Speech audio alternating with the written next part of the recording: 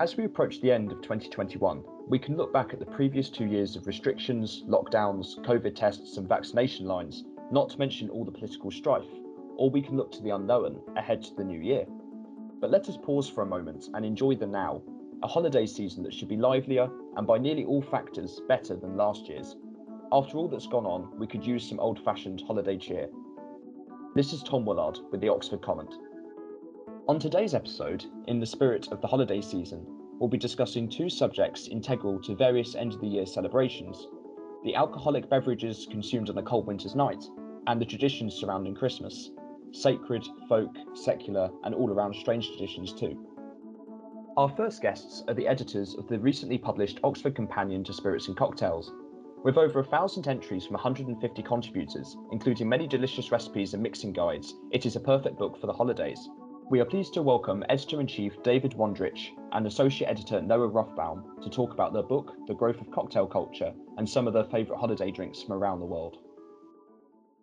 Welcome, and thank you very much for joining us here on the Oxford Comment. Would you like to give us a quick introduction to yourselves and your newly published book, The Oxford Companion to Spirits and Cocktails, please? Well, I'm David Wondrich. I'm the editor-in-chief, a drinks writer for 20 years. I used to work for American Esquire, as we say, or Esquire, as you guys say. And I worked there for a very long time. And now I'm the chief drinks columnist at the Daily Beast's Half Full section, which is available worldwide, and a great fun job. And with me, of course, is my associate editor, Noah Rothbaum. Hi, thank you for having us on. Noah Rothbaum, the associate editor of the Oxford Companion to Spirits and Cocktails. I'm also the editor of Half Full, the Daily Beast drink section, and Dave and I host our own podcast called Life Behind Bars. So the Oxford Companion to Spirits and Cocktails is an attempt to get the whole world of distilled spirits and how they're consumed between the covers of a book. It's not so easy because it's a really big world. It's much bigger than we're usually told. There's a lot more distilling going on than what you can find in duty free. From sugarcane spirits distilled in villages all throughout the tropics to homemade fruit brandies in the Balkans to all kinds of stuff. It's really fascinating. It's a world of craft and also of industry, and we tried to cover both.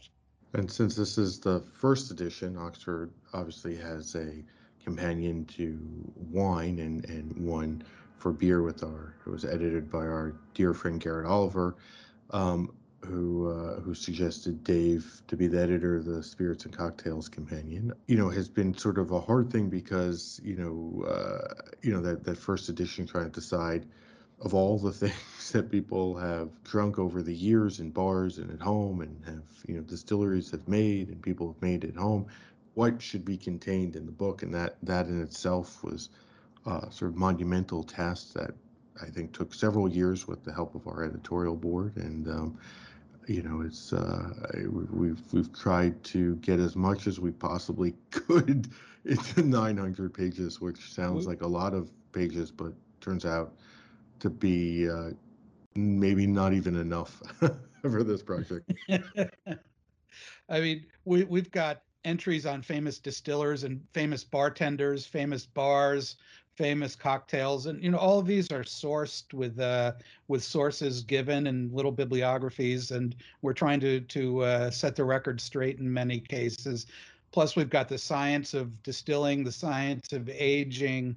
We've got the history of distilling. We've got the history of the spirits trade. We've got so many different topics. It's really whiskey, rum, brandy, gin. All of those are covered in some detail and in multiple entries. So you can imagine the number of entries really stacks up. I mean, we've got 1,150 entries, and as Noah says, we really kind of don't think that's enough. That's really impressive. So over the last decade or so, there's been a growth in cocktail culture. So to what do you attribute the rise in popularity? Well, when I get asked questions like this, my answer is, have you been around for the last decade and a half? It's not been a fun time. it's been extremely stressful. The world has kind of gone a little bit off its axis. And one of the little things people can do is gather together in small groups and maybe, have a well-made drink where they can sit and appreciate something made just for them, by somebody who cares about what they're doing in a civilized atmosphere that's pleasant, and people aren't yelling and waving signs at each other, and so on and so forth, where the world is at peace and at harmony. So that's, I think, one of the greatest things about this is, it's a small luxury, a well-made cocktail that is a great way of decompressing, when taken in moderation, as you tend to see at these top cocktail bars. People tend to be fairly civilized in their behavior. Yeah, and I think that some of this is cyclical. We've also kind of saw a perfect storm of, events and trends coming together with people really wanting handcrafted things, artisanal things, small batch. Unfortunately, spirits like rye whiskey and the cocktail itself almost had to completely die before they came back, and everybody loves a rebirth. So, fortunately, we're on the upswing now, and we've seen, one of the things I think that came through working on this book is just all of the kind of cycles of popularity of spirits and cocktails over the last several hundred years, and really we're in, I would argue, just the beginning stages of a new golden age for really distillation and drinks, and hopefully that will last for many years to come. And will remain popular, and we won't go back to drinking what we used to drink not that long ago. So are there some recent cocktail trends that you are seeing this autumn that you can share with us? And what would you say is the must-have cocktail that everyone is ordering or making at the minute? Well, right now the must-have cocktail appears to be the vodka espresso, or otherwise known as the espresso martini, which was invented in London by Dick Bradsell, the great pioneering modern London bartender, unfortunately no longer with us. But that has suddenly, in the last 6 months, has just come rocketing back from the B list of cocktails to be the thing in most demand everywhere. Partly, I suspect, because it's heavily caffeinated, and people, especially the younger drinkers who are now out in bars again, like their coffee, and they like a little bit of alcohol with that, which is understandable. But so that's kind of a surprising trend. Other than that, things have kind of that were happening before the pandemic have continued to happen, but in kind of two opposite directions, pulling against each other. One side, and I'd be curious to hear what you have to think about this, Noah. One side is people who want things to be simple and really bedrock as possible. Let's get rid of all the frills and the staginess, and just really get into the basics and our community, and have things be very low to the ground. And the other side is, well, I've spent all this time at home, and I want to go out and really see something. So I want the most elaborate drinks. I want the most over the top stuff. And those were already trends, but now they're really kind of polarized and pulling very strongly, I think. That's what I see Yeah, anyway. I think you're right. I think you're right, Dave. I mean, like before the pandemic, we saw like a real rise in popularity of the old fashioned, which is kind of the original cocktail, right? It's Hmm. spirits, sugar, water, and bitters, and which is essentially the definition of cocktail. That has come roaring back over the last decade, which I never thought would happen. But I'm very glad it did. And we see a lot of bars, across the U.S. really serving old fashions, and probably around the world. The Negroni has also really grown in popularity the last few years, which is, generally three equal parts of Campari, gin, and sweet vermouth. Obviously, both professional home bartenders tend to modify the sort of that ratio to their own tastes. And then, I think this time of year we really see things like the hot toddy. There's a lot of chatter about the hot toddy as soon as it starts to get a little cold, which is sort of a polarizing drink. I know Dave is a fan of the original hot toddy, which is basically just whiskey and water, maybe a little Hey, bit of don't forget the sugar now. a little sugar, and then I was gonna say just a little squeeze of lemon peel over the top. And then, as you know, Dave, you were talking about before, we also see people basically adding everything in their bar cart to the hot toddy to make some kind of crazy monstrosity that includes cider and all types of sugars and flavors. So I mean, that takes a lot of a lot of real estate on social media these days. And then you know, as we edge towards the holidays, you know, obviously eggnog is a big deal, and even I know it's a little bit out of season, but Irish coffee, which we often associate with St. Patrick's Day in America, you know, is one of my favorite, you know, fall winter drinks, since it's so warming and so simple. I mean, the secret is you making good coffee, using good whiskey, but only not as much as you'd think, and then whipping fresh cream and a little bit of brown sugar syrup, and it's a delight. Due to the exponential rise of TikTok and social media during nationwide lockdowns, how much of an increase in following has mixing drinks and cocktails had since the pandemic? Well, it's kind of striking. There've been a huge bump in interest in cocktails. Cocktail books have sold like way better than they usually do. Home bar gear, TikTok channels.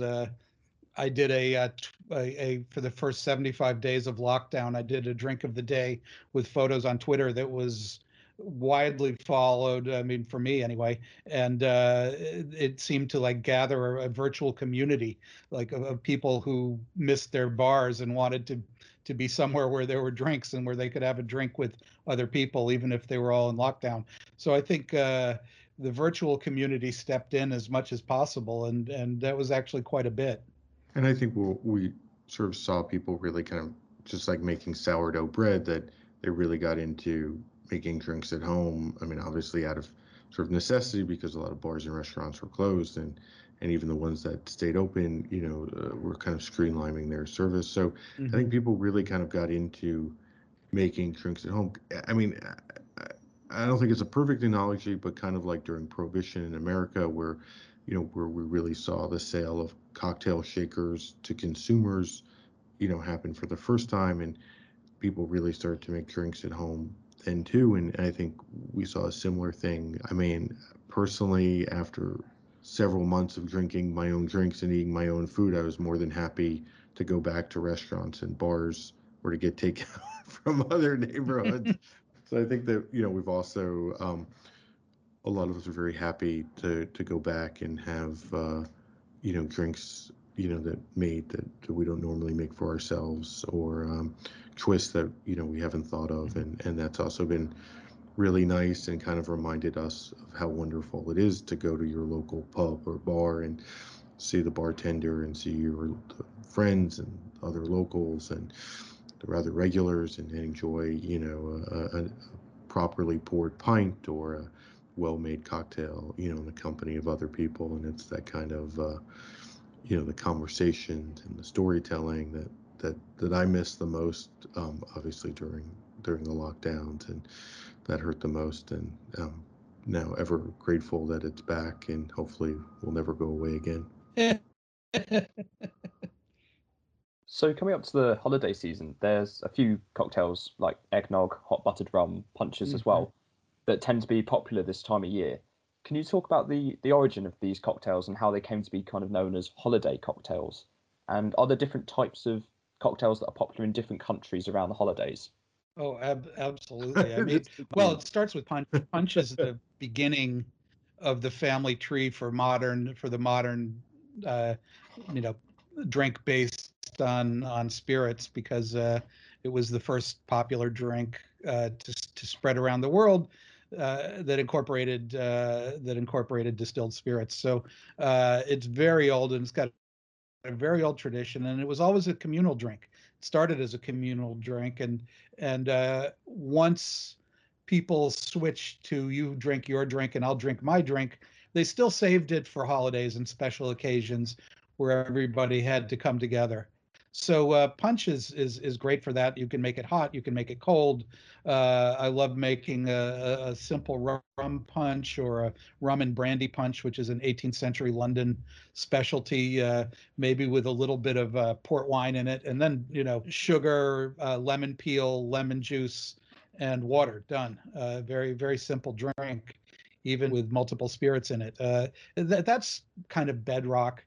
The American drinks are the eggnog. That's been a holiday drink and a holiday tradition in America for over 200 years.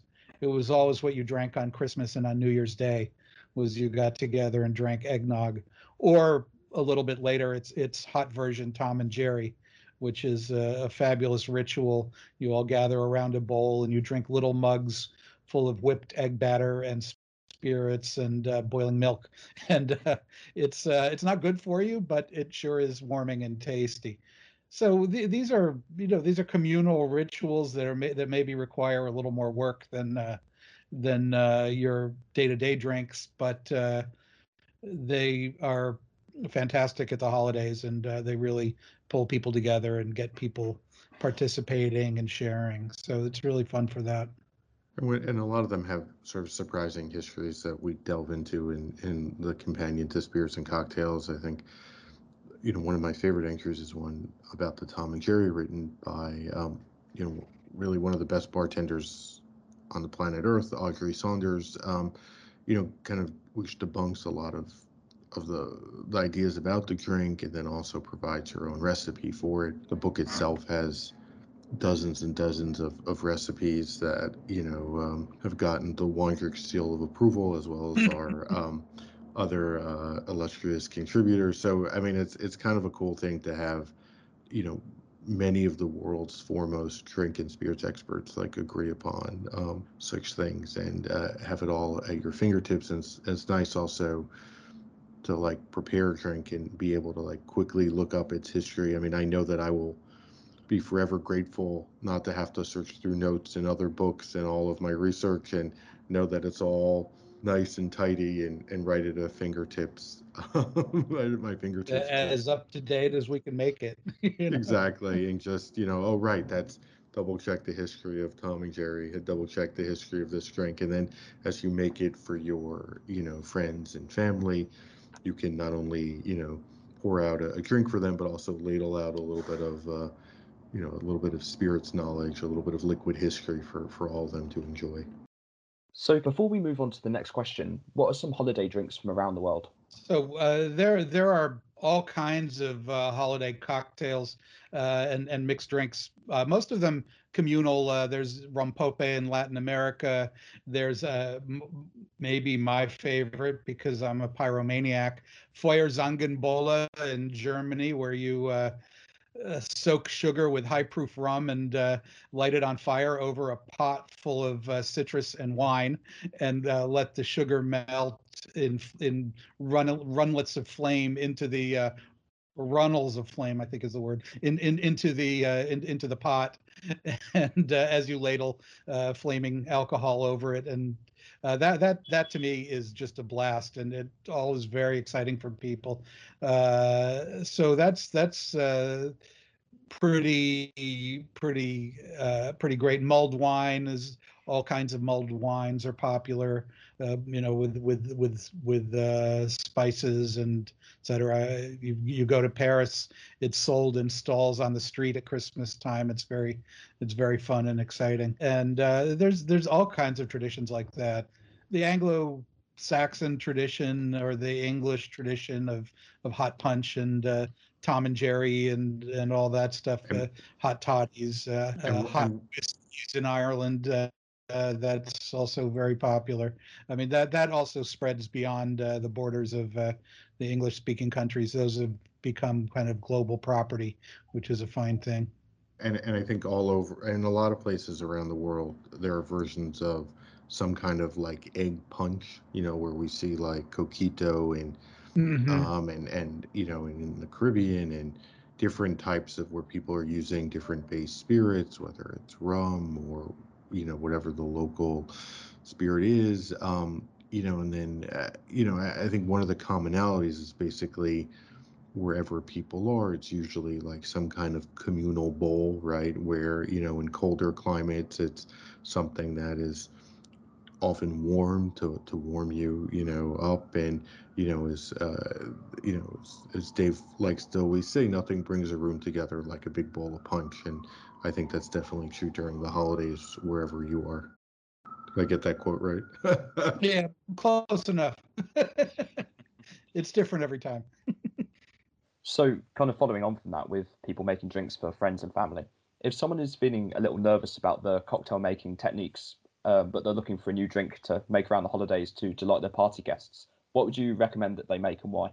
Well, there's there are something like almost 250 cocktail recipes in the book. So there's a lot to choose from. When you're nervous about something, I love being able to do it in advance and then have something very simple to do for the people when they show up. Because when nobody's watching, you can relax and take your time, and you don't feel the pressure. You don't get flustered. You don't put things out of order. So for me, a bowl of punch is the greatest, because you do all the work while you're sitting around in your bunny slippers, and then you put on your nice clothes, and your people show up, and all you have to do is grate a little nutmeg on top and ladle it out, which is very simple and pleasant work. And you can talk the whole time, because you don't have to really follow a whole bunch of procedures that might not be habit yet.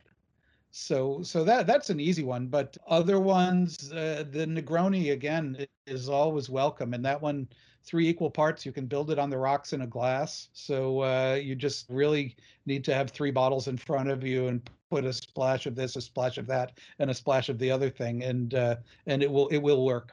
So that one's very easy, and it's red and festive, a little bit bitter to remind us of the people we've lost in the year, and also a little bit sweet to remind us of the pleasure we've had. So it's and strong, because you need strong at the end of the year. So it's all that works pretty well for me. And we also have a whole section that Dave wrote about kind of the art of making drinks, kind of the practical part about it. So, if you're feeling a little bit nervous about making drinks for other people, you could brush up by reading that section. I think it's in one of the appendices at the back of the book. So flip to the end of it, and of the volume, and you'll find that. So that helps a little bit, and also just explains things like measurements and ratios and techniques. So that should hopefully make you feel a little bit more comfortable. And also, like, Yeah. we try to make the recipes as like friendly as possible. It's a little bit more like baking, I think, making drinks often, where it's a little bit more straightforward. So obviously you can customize and tailor it to however you see fit, but at least that, like, if you follow the directions, it's going to be fail safe, and you'll get the handshake from Paul Hollywood at the end. So you should be all fine. Thank you very much for that. So, kind of lastly, and you may have partially already answered this, but what are some of your favourites on a cold winter's night?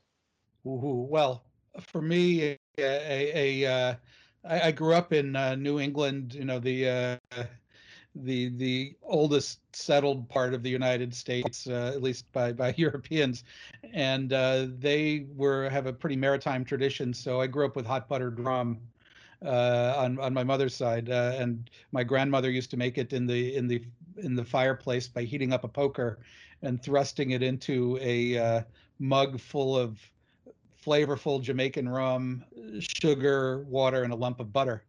And for the kids, we'd get just a little splash of rum. But the grown-ups, they'd splash it about a little more enthusiastically.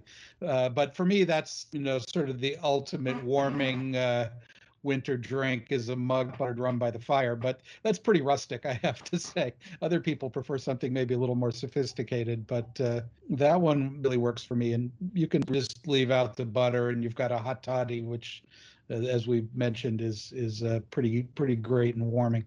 I think that we, especially this holiday season, of all holiday seasons, we could all use like a comforting, decadent drink. And there is no more comforting, decadent drink in my mind than eggnog, and like not the store bought version, but made from scratch, which It is a lot of work. There's a lot of egg separating and whipping. It's almost like you're Mhm. making meringue, but it is really delicious when done from scratch. And that's kind of for me like a once a year kind of drink where if you're gonna do it, you should do it right. And you're not gonna do it every day. So it's kind of fun. We have a whole entry about eggnog, including the recipe.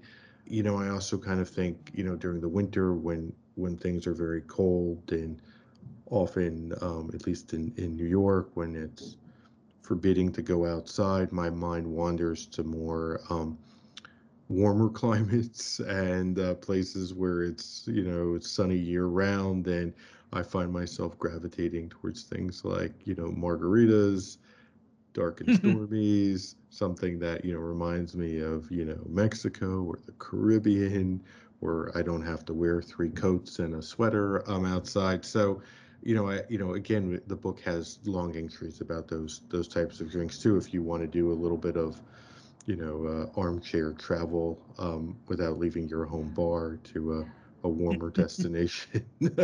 So I kind of go back and forth between, the Irish coffees of the world and the margaritas or the mojitos, and all of these drinks have fascinating histories. So hopefully we'll put you in a warmer state of mind as you're drinking your drink and reading about the history of these concoctions.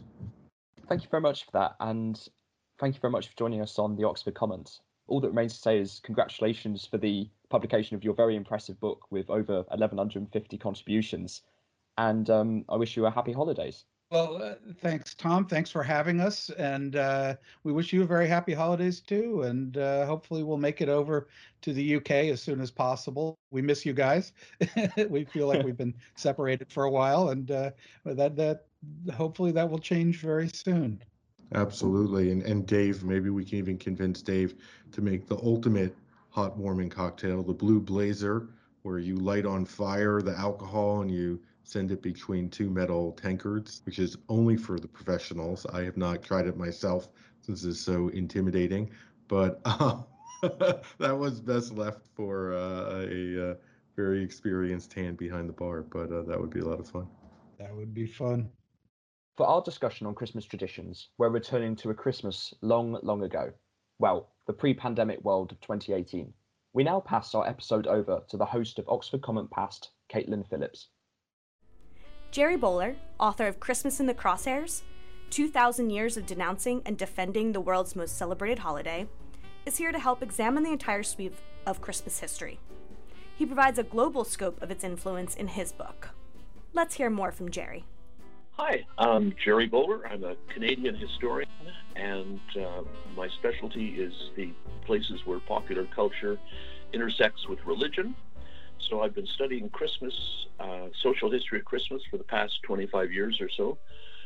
Written a number of books on it, the World Encyclopedia of Christmas, Santa Claus, a biography, and the latest was Christmas in the Crosshairs, which was about 2,000 years of arguing about the world's most celebrated holiday.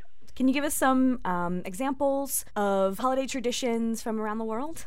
Holiday traditions are innumerable.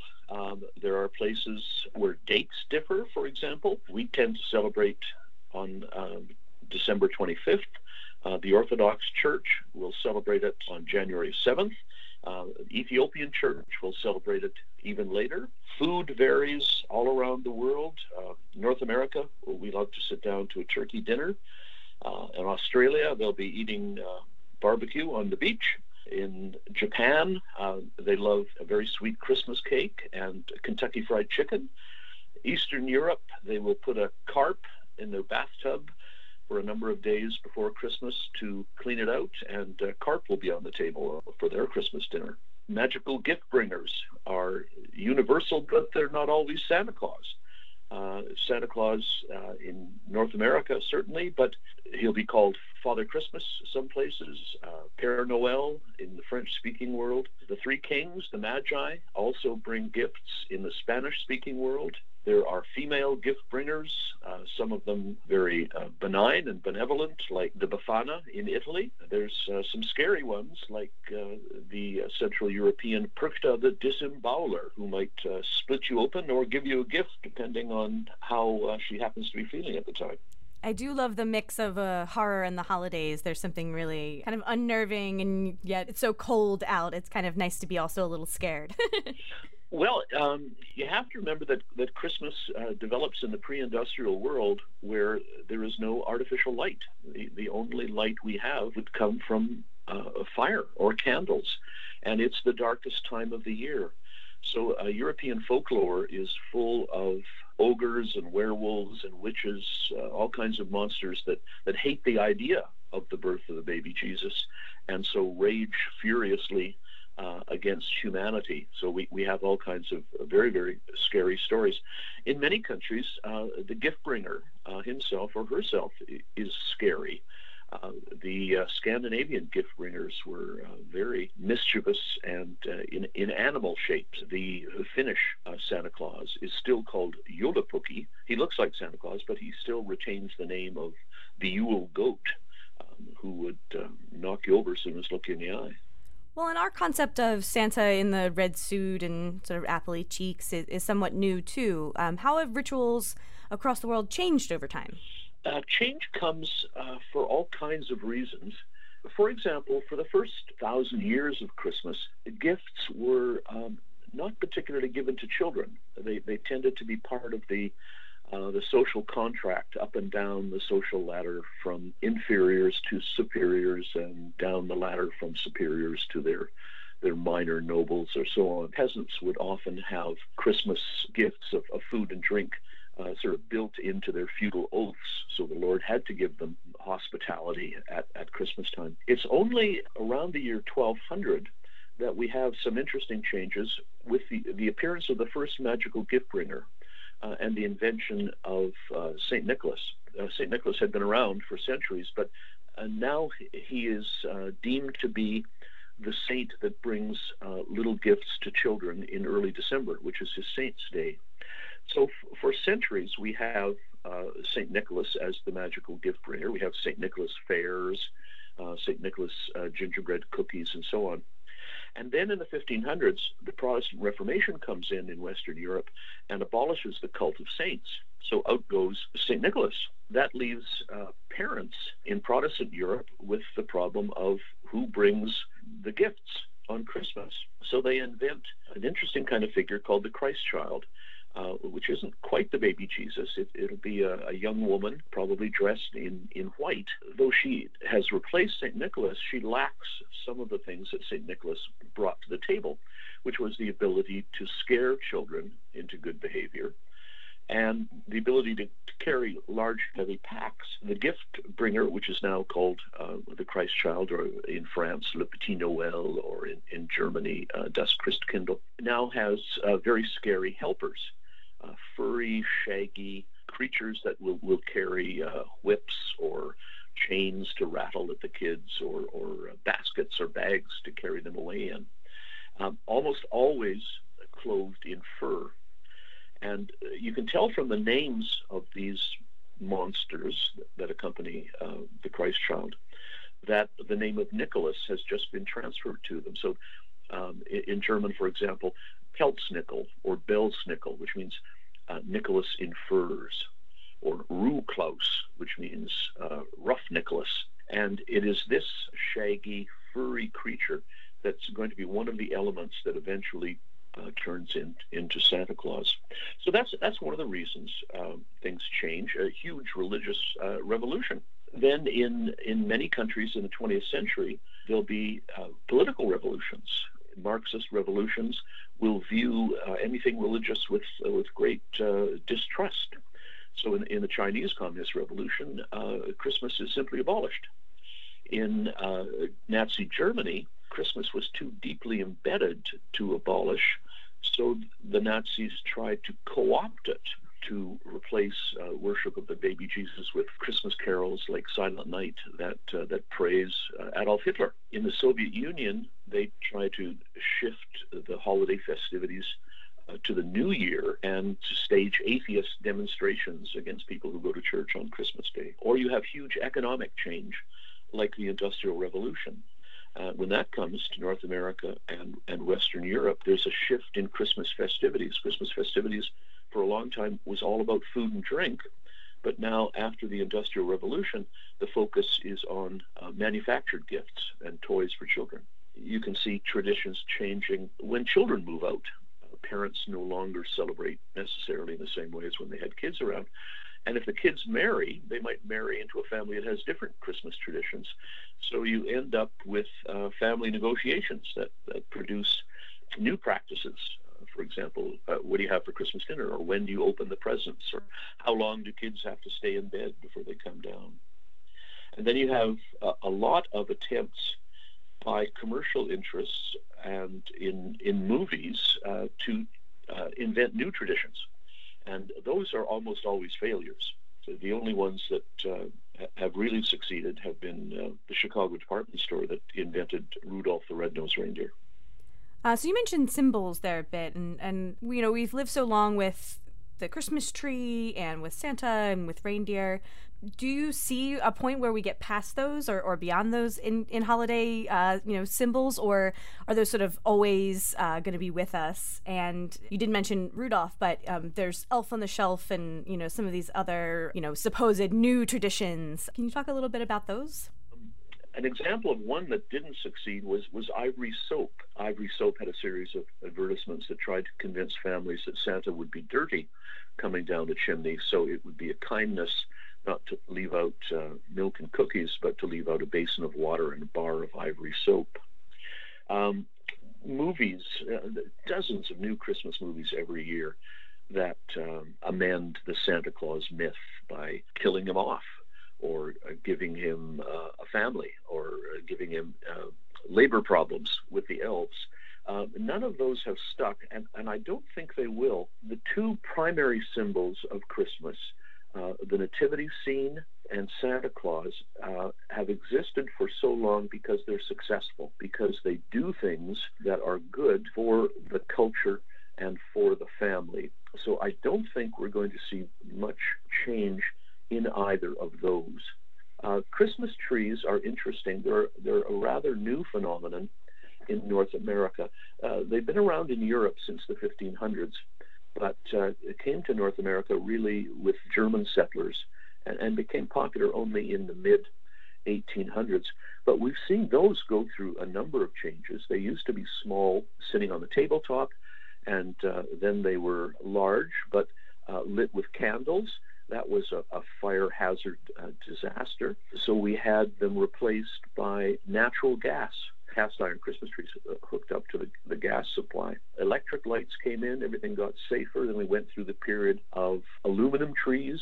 There are a number of businesses that will rent you a Christmas tree and will take it back and then replant it. Things like the Christmas tree and the various kinds of ornaments that put on it are recent and frequent changes in fashion. The rise of charity, or not the rise of charity, but the rediscovery of Christmas charity in the 19th century has become very big and is now a part of family gift bringing. Yeah, it is nice to get reminded that getting gifts is fun, but giving something can sometimes be even more fun.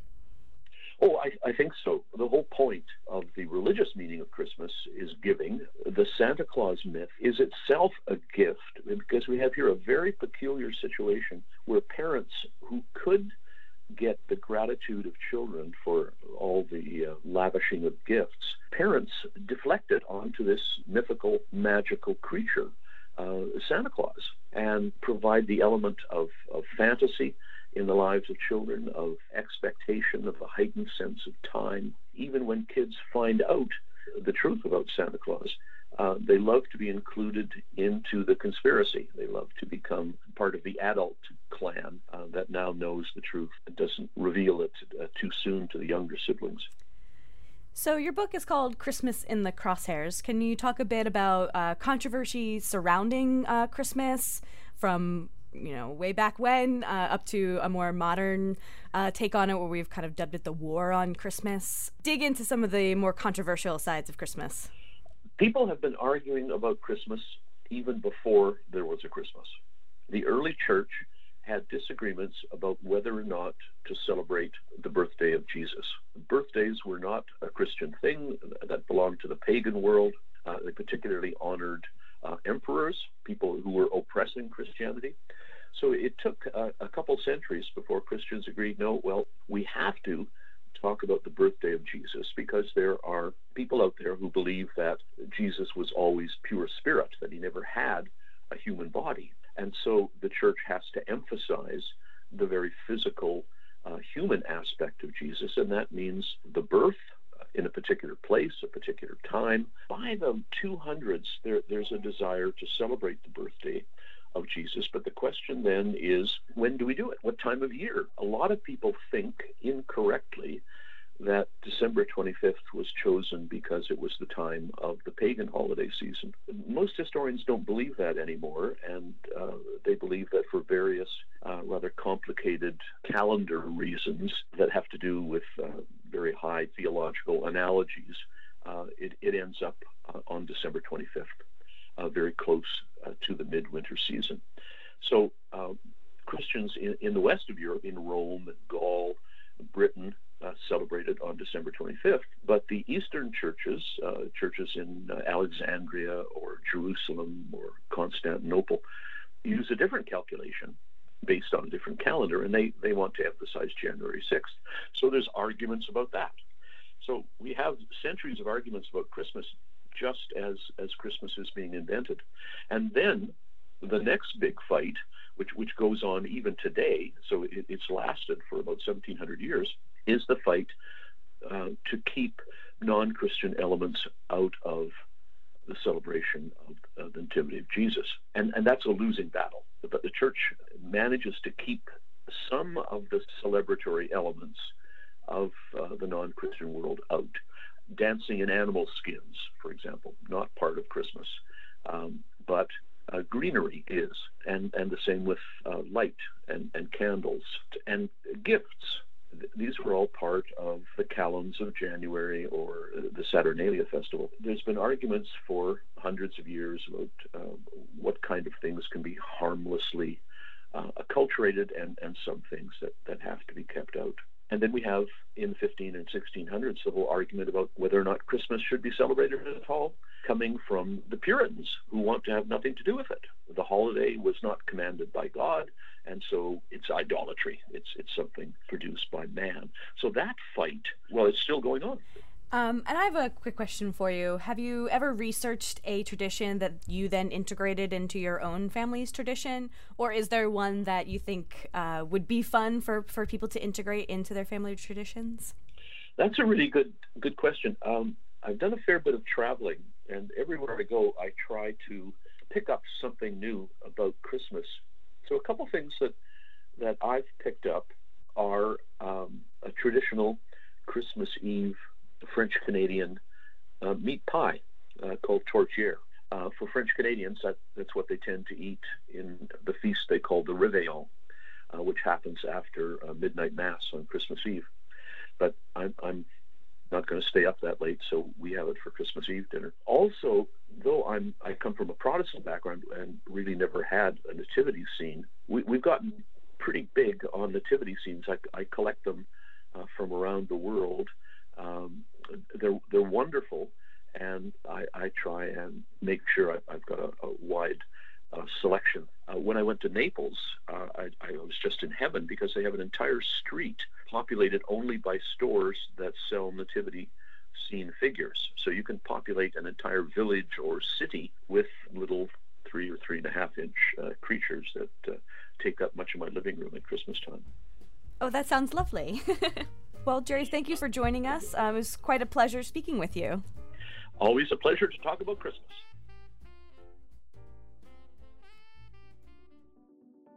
We want to thank our guests, David Wondrich and Noah Rothbaum, editors of the Oxford Companion to Spirits and Cocktails, for their spirited discussion on holiday drinks. We also want to thank Jerry Bowler, author of Christmas in the Crosshairs, and Caitlin Phillips for their archival interview, recorded for episode 51 of the Oxford Comment in 2018.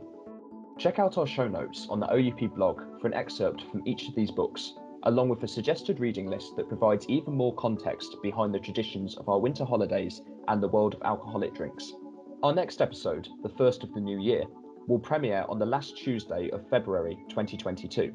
In the meantime, be sure to subscribe to the Oxford Comment wherever you regularly listen to podcasts, including Apple Podcasts, Google Podcasts, Spotify, and Stitcher. Our podcast can also be found on SoundCloud and YouTube at OUP Academic. Lastly, we want to thank the crew of the Oxford Comment for their assistance on today's episode. Episode 68 was produced by Stephen Philippi, Erin Cox, and myself, Tom Willard. Happy holidays from us at the Oxford Comment. Thank you for listening.